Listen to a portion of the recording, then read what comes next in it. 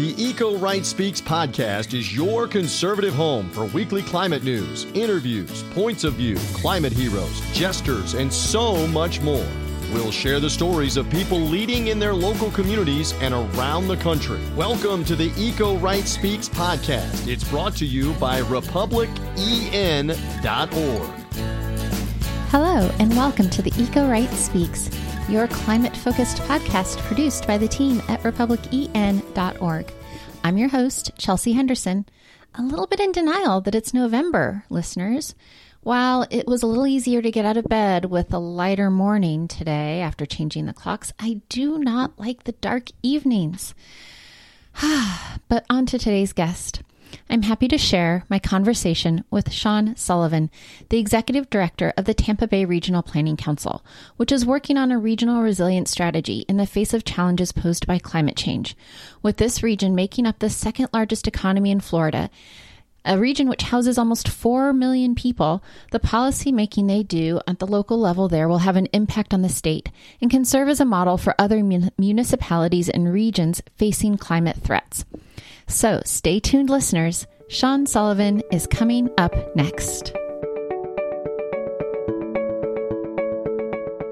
Welcome back, listeners. Super stoked to be in conversation today with Sean Sullivan, another person here to talk about Florida and some of the Hurricane Ian impacts. Sean, welcome to the show. Thank you, Chelsea. We look forward to discussing Hurricane Ian impacts and the good work of the Tampa Bay Regional Planning Council. Yeah, so tell me what the Regional Planning Council does. What are you responsible for? Chelsea, we are comprised, we have what we call member governments, of which we have 27 member governments, which are 6 counties and 21 cities throughout the central west coast of Florida. We're comprised of 5,000 square miles and home to 3.8 million people. We are the second largest metropolitan area in terms of an economy in the state of Florida. And we're also the 17th largest metropolitan economy in America at over $200 billion. Wow. So with those statistics in mind, I like to say we are a region to be reckoned with. Well, a region to be reckoned with that was recently reckoning itself with some big challenges. How many of your 8.3 million people were impacted by Hurricane Ian? Well, I'd like to say in one way or another, even if it was just heavy rain and or wind gusts exceeding 50 miles an hour, I would say all of the 3.8 million people in this region had some impact. Clearly, Chelsea, those in Manatee County, which is our southernmost county on the west coast of Florida in this region, had significant impacts, the most significant impacts. Particularly as it relates to agricultural land.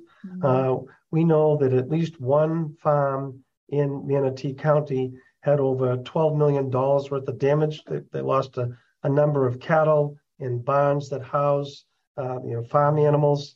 So we know that the damage has been significant. It will be an economic challenge to rebound, but we work pretty closely with our state and federal partners, as well as county and city officials, to help make that economic recovery more expeditious than otherwise.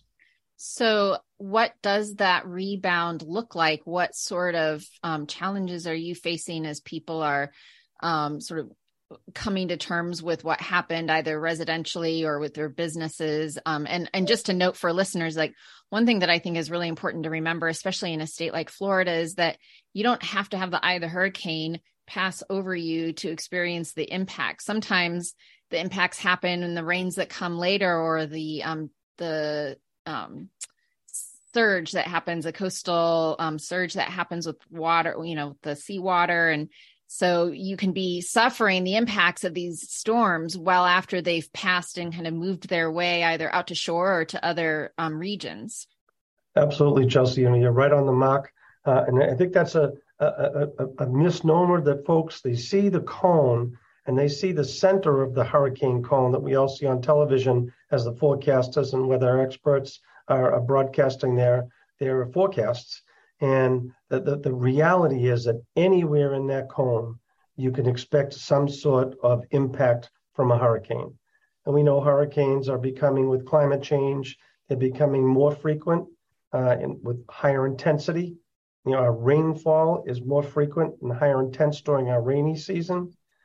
Sea level rise is a real thing. We're witnessing it here in the Tampa Bay region. We know since 1953, we've had 8 inches of sea level rise via the St. Pete tide gauge. So we know sea level rise is real. And then our summers are warming. We had the warmest summer on record in the Tampa Bay region this past summer. And I like to tell the story, Chelsea, if someone were born in 1970, there'd be, if my math is right, there'd be 52 today, or 50 today maybe. That when they were born, there were 40 days of 90 degrees plus in the Tampa Bay region. Fast forward to today, that number has doubled. There are 80 days of 90 degrees plus in the Tampa Bay region. Seldom do we hit 100 here in Tampa Bay because we're fortunate. We get that breeze either from the East Coast or the West Coast, but it gets pretty hot during the day, and that affects our economy. It affects our workforce, particularly. I mean, you really can't be working out, building a road or a bridge in 90-degree heat. It's just, people will get sick and die, and of course we want to prepare that. So what do? We become prepared. We learn from each other. We work with our state and county and city partners, and we help to develop best practices and strategies moving forward, which essentially will help us adapt to ever-changing climate. Those 90-degree day stats are really mind-blowing. I was born in the last few weeks of 1969, so I think I would qualify for what you said about people born then would have seen 40 days of 90-degree plus days, and now double that. You and I spoke a little bit before recording about both being from the New England area. I am not built for 90-degree days. I think it's summer, when it's 60 outside, and that's fine with me. I'm going to wear shorts and a short sleeve shirt, and my friends are going to mock me. But that's some big change. That's more than just, outside the margin of error. Obviously, something significant is happening, and we know that it's climate change, and we know that it's human caused. So when you're looking at an area the size of the one that the Tampa Bay Regional Planning Council covers, how, you have farmland, as you just mentioned, you have businesses, you have communities. How do you help prepare everyone for the continued changes that are to come?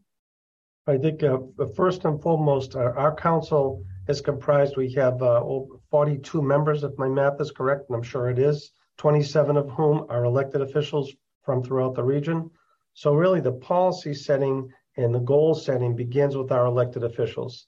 And when we talk about the need for resiliency in this region, we talk about some of the changes that we have lived through, that the policymakers get it. They have charged us as staff here at the Regional Planning Council with developing a regional resiliency strategy. And we have done that. In fact, the council, Chelsea, will be taking this, we call it Regional Resiliency Action Plan. The council will be taking this up at their November meeting.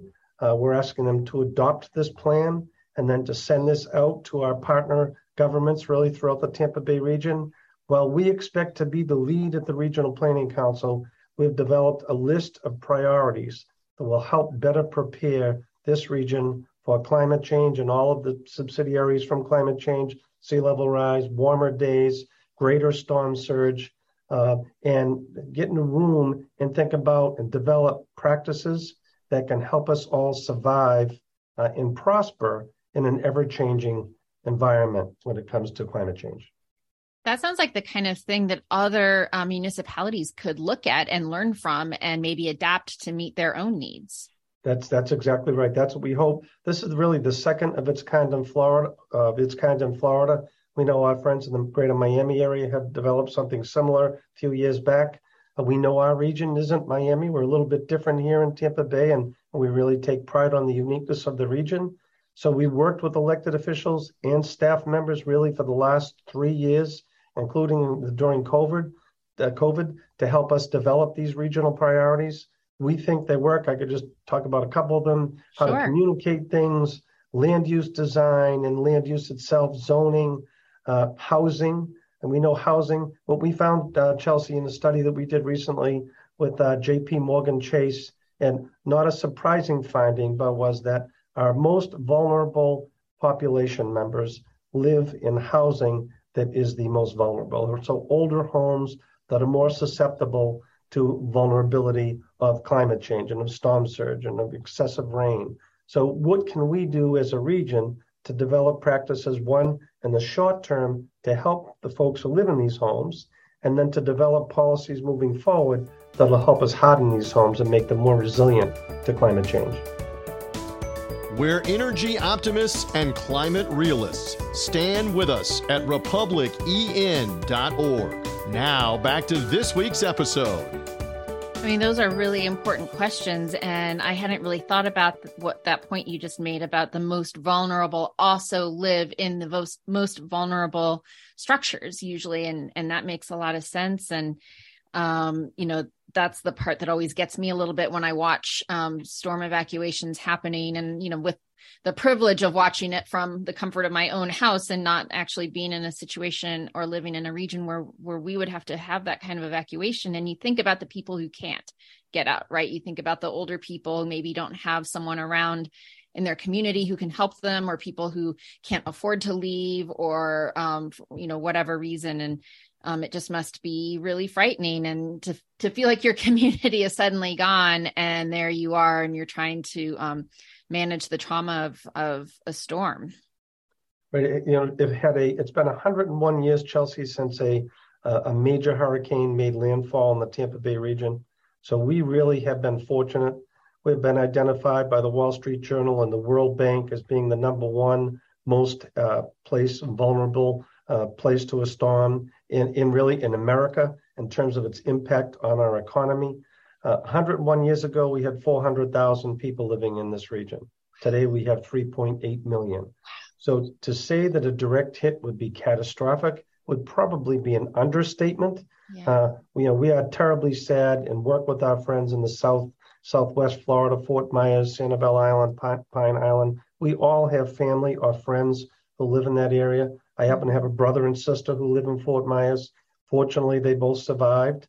But we escaped a direct hit in the Tampa Bay region. I mean, on Monday, September 26th, there was a predicted, even the 27th, early in the day, we were projected as having a direct hit in the Tampa Bay region. Yeah. And things turned on the 28th, where the hurricane basically took a right and hit the peninsula of Florida to the south of us. So we were fortunate. The damage that we suffered could have been a lot worse. But it's important that we learn from what we have been through as a state, and that we develop policies with our leaders, our elected leaders, and then take those policies and make them into practices for our staff level folks to help us become more resilient so we can be better prepared for the next big storm.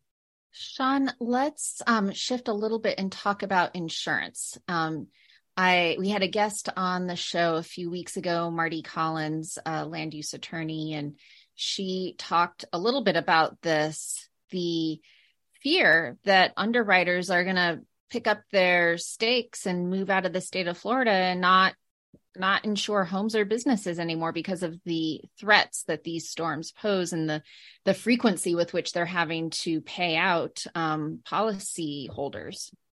And Chelsea, you're absolutely right. That's clearly a concern. In fact, the Governor DeSantis here in Florida has identified insurance as really a priority, and he will be holding or convening, if you will, a special session of the Florida legislature, who their 2023 session isn't scheduled to begin until March, and he's going to bump that back and have a special session sometime before March to address that issue.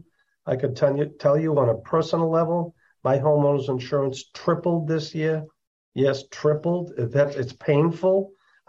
We went from approximately a dozen insurers in this state down to about a half a dozen. And my suspicion is that will shrink. Fortunately, the state has an insurer of last resort called Citizens Property Insurance. That is a state-run entity. When you run out of alternatives, people end up there. And the numbers show that Citizens Insurance membership has been growing rapidly. And I expect that will continue as these private insurers tend to pull out of Florida. And most days here in Florida, it's a sunny day. I mean, 350 days of sunshine, but it's that one day of hurricane direct hit that is a game changer. Hey, if you didn't have those 350 days of sunshine, then all of our friends and family members in New England wouldn't be moving to Florida when they retired, which I already have high school friends that have made that move because, you spend your life living in Maine and detesting the winters. It sounds really nice to have 365 days of sun, but maybe you don't realize how impactful that one day or those 2 days that, as you just said, can be to your entire life, your home, to everything that you hold dear. That's correct. And my sister had a car float away out of her yard and 4 feet of water on her street in Fort Myers. And if you were at her home in Fort Myers on a sunny day, it's a beautiful 4-bedroom home and a beautiful subdivision. The only water they have is a drainage retention area between, say, 30 of the homes. And on a hurricane day with storm surge, it's just vastly different. Fortunately, her home will be okay. But my brother, his circumstance was a little bit different. His home, not quite destroyed, but pretty close. Wow. I'm sorry to hear that. And it sounds like what sort of next steps are for adoption of your regional resiliency action plans. Absolutely. Adopt the plan and then really begin to work to implement. And that's one of the things that we do here at the Regional Planning Council as a regional convener. We will convene and be the leader, if you will, to work with 27. We actually, for this plan, we've grown to 32 governments. We've actually had folks call and ask us to join, and we haven't said no to anyone. There is no cost. We just ask that you bring your expertise to the table with you and then be willing to learn from each other. And we think using that approach will give validity to the plan and will just help better prepare us when we've got private sector partners. We've got over 90 private sector partners now that have also said that they will come to the table to help us implement these regional priorities. So while we're heartbroken for what happened from Ian, we're excited about the prospects of the future as we begin to implement the regional priorities laid out in the Regional Resiliency Action Plan.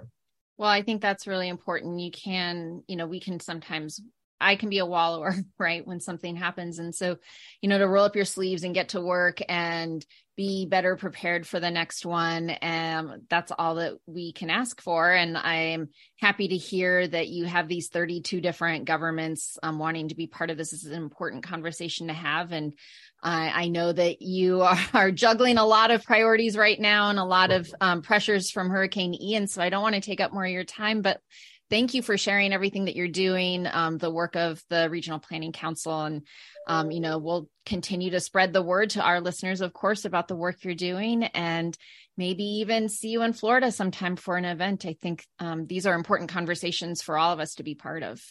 That's great. Well, thank you for the opportunity. And keep in mind, we are having a Regional Resiliency Summit on May 4th and 5th here in the state of Florida in the Tampa Bay region. And you're more than welcome to attend. And if your listeners would like to attend, please check it out on our website, which is www.tbrpc.org. Great. And we'll link that in the show notes too. Thank you so much for your time, Sean. Thank you, Chelsea. Hi, I'm Peter Santoscano, host of Citizens Climate Radio. We highlight people's stories, we celebrate your successes, and together we share strategies for talking about climate change. We do all this by hearing from some pretty surprising climate advocates, like indie race car driver Aaron Tillitz, choreographer Lynn Newman, and comedian Esteban Gast. We feature politicians, preachers, and poets. And we explore unexpected questions like, what does the Bible say about climate change? How are our pets affected by extreme weather? And what about the children? By focusing our message so much about their future, are we overlooking the real risks our families and communities face today? Citizens Climate Radio is designed to inform you about the many ways people are addressing the causes and impacts of climate change. Subscribe and listen to Citizens Climate Radio wherever you get your podcast. Bryce, I think that might cap our Florida series. We've had a suite of folks, all from a very different perspective, talking about sort of post-Hurricane Ian, but not just post the hurricane, climate change is a daily part of the lives of people who live in Florida. And so especially for people like Sean Sullivan, who's responsible for, helping 3.8 million residents in his region figure out how to be resilient and how to set local level policy goals so that they can be not just safe, but so they can thrive. I just found him really informative. And oh man, if I ever lived someplace where my home insurance went up, like tripled in a year, I would be like, see ya, I'm out of here. But folks like him and Marty Collins, they're really committed to staying and making the state a better place. Well, unfortunately, Hurricane Ian did come there, but I guess in a very selfish way, it did tee up some guests that we otherwise would not have had, with due to the hurricane, just, because it brought obviously unwanted attention clearly to, the southwest coast of Florida. So yeah, I think that would probably put a cap on it as we barrel toward, the end of the year, and we'll be wrapping up season 5. And as you told listeners last week on episode 100, this being our 101st total episode, but we will have a best of at the end of the season, which will include, season 5 guests. So that's why you didn't hear anybody from this season in the best of 100th episode. So, patience, listeners, patience. It'll come. Patience. But I should say welcome back too, because, back from Germany and chance to go see your son over there studying abroad. Super fun. He's thriving, which is all you can ask for as a parent. So that's awesome. I'm glad you made it back in one piece. Glad you had a safe trip. Want to shout out some new Had a beer for you too, Price. Had a beer for you. I hope you had 3 or 4. What was your favorite kind? Oh, I don't drink beer and tell. Okay. Fair enough. They're all good. They're German. Like the light ones are good. The dark ones are good. They're all good. Never kiss and tell. You never kiss and tell. New members, shout outs to Ted L. in New Hampshire, Gretchen S. in Maryland, Lawrence T. in Florida, Karen S. in Kansas, James B. in Ohio, as my dog Millie makes her first cameo. I hope nobody heard that in the background as somebody came to the door. If you want to sign up, republican.org/join. Stand with us right there. It takes all of seconds.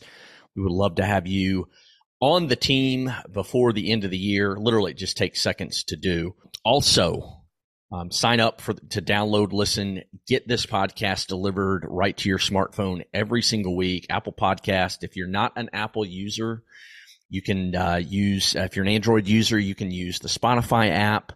You can download Spotify and then search Eco Right Speaks. You search Eco Right Speaks, on Apple Podcast. Clearly, if you've got an iPad, a Mac, iPhone, whatever. Myriad of ways. There are ways for you to listen. There are no excuses. No excuses. Wherever you listen to your podcast, you can get the Eco Right Speaks, brought to you by our all-star host, Chelsea Henderson herself, straight back on the ground from Germany. That's right. So, and my birthday's in December, which means, I always like it when, I'm an acts of service kind of girl. So by downloading, rating, we haven't asked for a rating in a long time, the podcast, that's like a form of a birthday present for me. So that would be a great birthday present for all of us if you like what we do here. Yeah, hit that stars button there at the bottom of the podcast on Apple Podcast. Give us 5, give us 4, give us anything, but any kind of rating. If you want to write something, any stars, that helps it become more visible and easier to find. So we want to keep doing this. We want to do 100 more episodes. This is now 101. Do. Oh my gosh. So, Price, onward and upward. We have 99 more to go to hit 200. So now I sound like a fundraising, when they do fundraising week on NPR and we just need 99 more donations. We just need 99 more episodes and we'll be at 200. Help us get there, listeners. And you remember when we were talking about doing this, right? How in the world are we going to come up with 100 people? How in the world? But we did it pretty easy. Now I'm going to say, how in the world are we going to come up with 100 more? I know.